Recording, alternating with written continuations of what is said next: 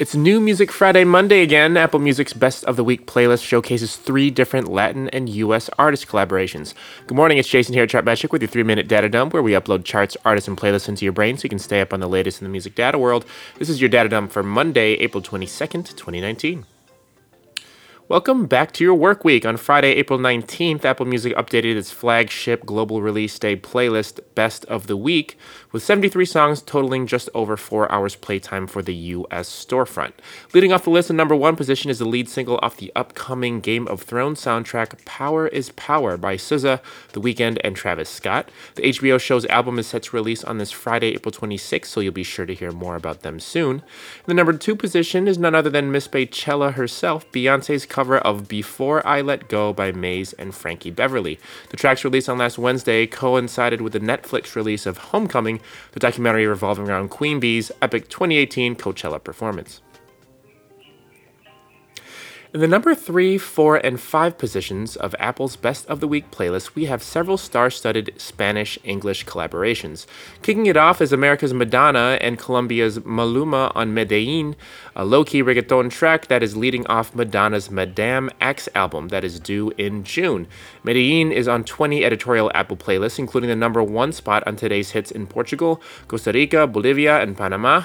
The track showcases Apple Music's unique ability to pre-release albums, as when you navigate to the track's album on the platform, you can see the entire album's tracks and artist list with an album description featuring album art, while on Spotify, it's simply released as a standalone single.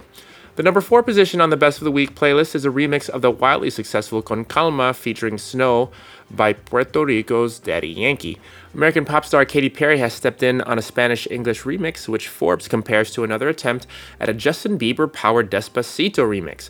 The data is only showing lukewarm support, however, featuring on only 14 Apple Music editorial playlists and 16 Spotify editorial lists.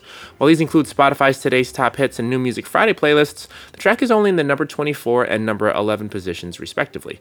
The track is getting slightly warmer coverage in Apple Music, featuring in the number 3 position on Today's Hits in 16 countries and feature hits in 18 storefronts, but we'll just have to see how the track performs in the days to come.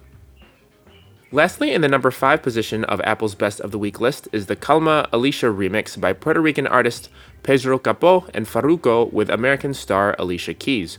The slow Latin grooves in the remix are the same as the original track by Capó, much like the Daddy Yankee and Katy Perry remix, in which the production itself does not change much besides the new English vocal. Calma is also featured on Today's Hits in 16 country storefronts in the number 2 position and 2 top 5 spots on the US and Dominican Republic Best of the Week lists.